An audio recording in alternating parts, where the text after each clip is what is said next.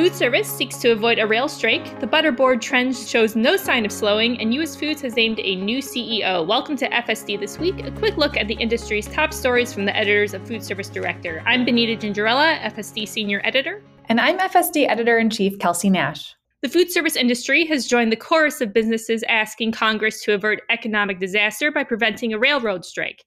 In a letter sent Tuesday to congressional leaders, the National Restaurant Association urged lawmakers to address the rail industry's contract dispute with an estimated 100,000 workers who are threatening to strike.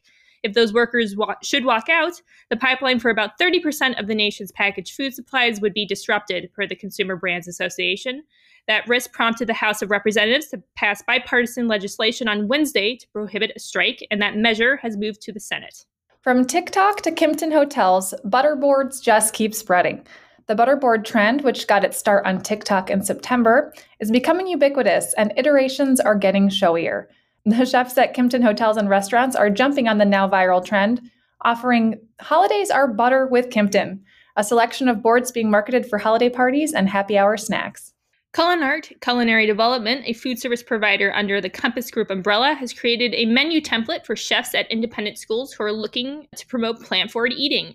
The template offers menu items for 4 weeks of meals at a variety of stations, including breakfast, soup, entrees, deli, and pizza. They say it provides flexibility for K-12 chefs to customize and create the menu best suited to their operation. Hoping to spark a new era of growth, the parent company of the long-standing Tony Roma's barbecue brand is launching a new fast casual concept with a streamlined menu.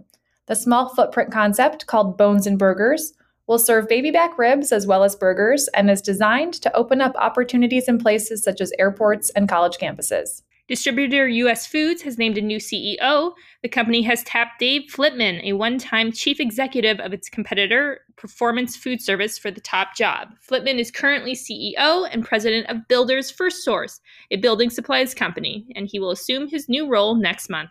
And that should do it for today's episode of FSD This Week. Tune in every week on Spotify, Apple Podcasts, or wherever you get your podcasts. I'm Kelsey Nash. And I'm Benita Gingerella. Have a great day.